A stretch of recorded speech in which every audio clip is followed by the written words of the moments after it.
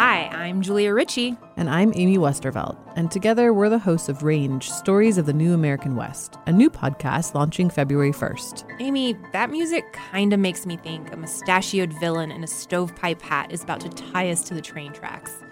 You're right, it's not exactly the Western vibe we were going for. Much better. On our new podcast, we'll be exploring the Western issues and entrepreneurs who embody that whole outlaw spirit of the West. Whether starting over, hiding off the grid, or prospecting for a gold nugget of an idea, we'll uncover the stories hidden in the vast valleys and mountain ranges of the Western United States. One of our first stories is about a female-led ski company in Lake Tahoe that's trying to break the glass ceiling and make skis for women that don't suck.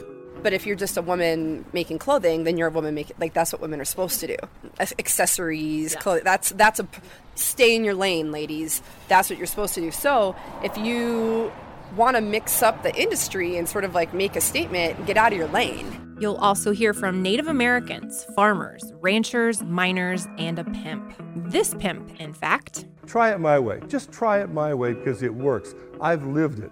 The Bunny Ranch is a 57-year-old social experiment. It works. It's a job choice.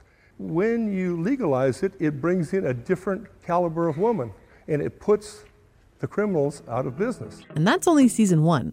So if you're like us and have a fascination with the frontier, please subscribe now on iTunes. Also, if you have Western issues you'd like to see covered, please tell us about it. You can find us on Facebook, Twitter, or Instagram as Range Podcast, or shoot a quick email to howdy@rangepodcast.org.